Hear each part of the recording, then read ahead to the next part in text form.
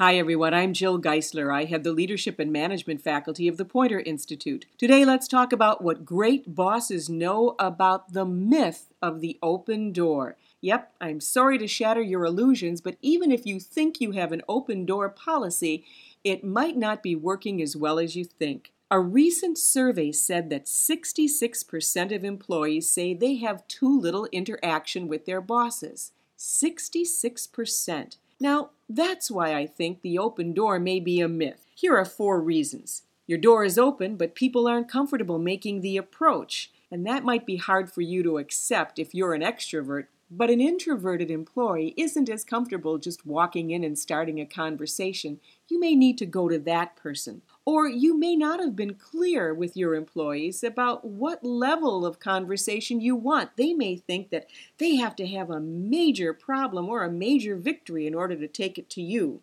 Now, another reason is that your door is open, but you haven't been clear about chain of command and communication, and this can happen when there's a level of supervisors between staff and you. And those employees may be fearful that it'll look like they're doing an end run, or they may even have been warned against it by their own bosses if they come and talk with you. Well, you need to build a culture that says, let's solve all of our problems at the lowest level, but let's also assume that we can all talk. And if someone comes to talk to you, the boss, they should know that you'll be transparent with their bosses about it. The only exception to that might be a highly sensitive case in which their boss is the problem and you have to handle it with care. But that's an exception.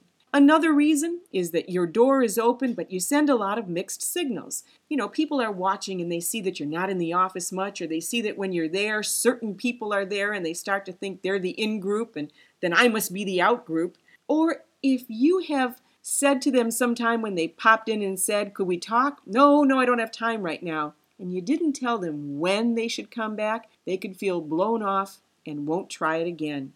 And finally, your door may be open, but visits aren't worth the effort. If you're one of those multitaskers who doesn't give people their full attention, or if you lecture instead of listen, or if you listen but you don't follow through, or if you leave people waiting or cut them off in a meeting too early, well, then your open door is just an invitation to frustration. Okay, those are 4 reasons. Now, another question you may have, though, is, don't I have a right to close my door? Absolutely. The answer to that is close your door when you need to. You may want to schedule time, your quiet time or your work time. Just let people know when and why you're doing it. During budget times, I used to hang a ugly sign that I scrawled on the door. It was a hand-drawn skull and crossbones saying, warning, I'm working on the budget.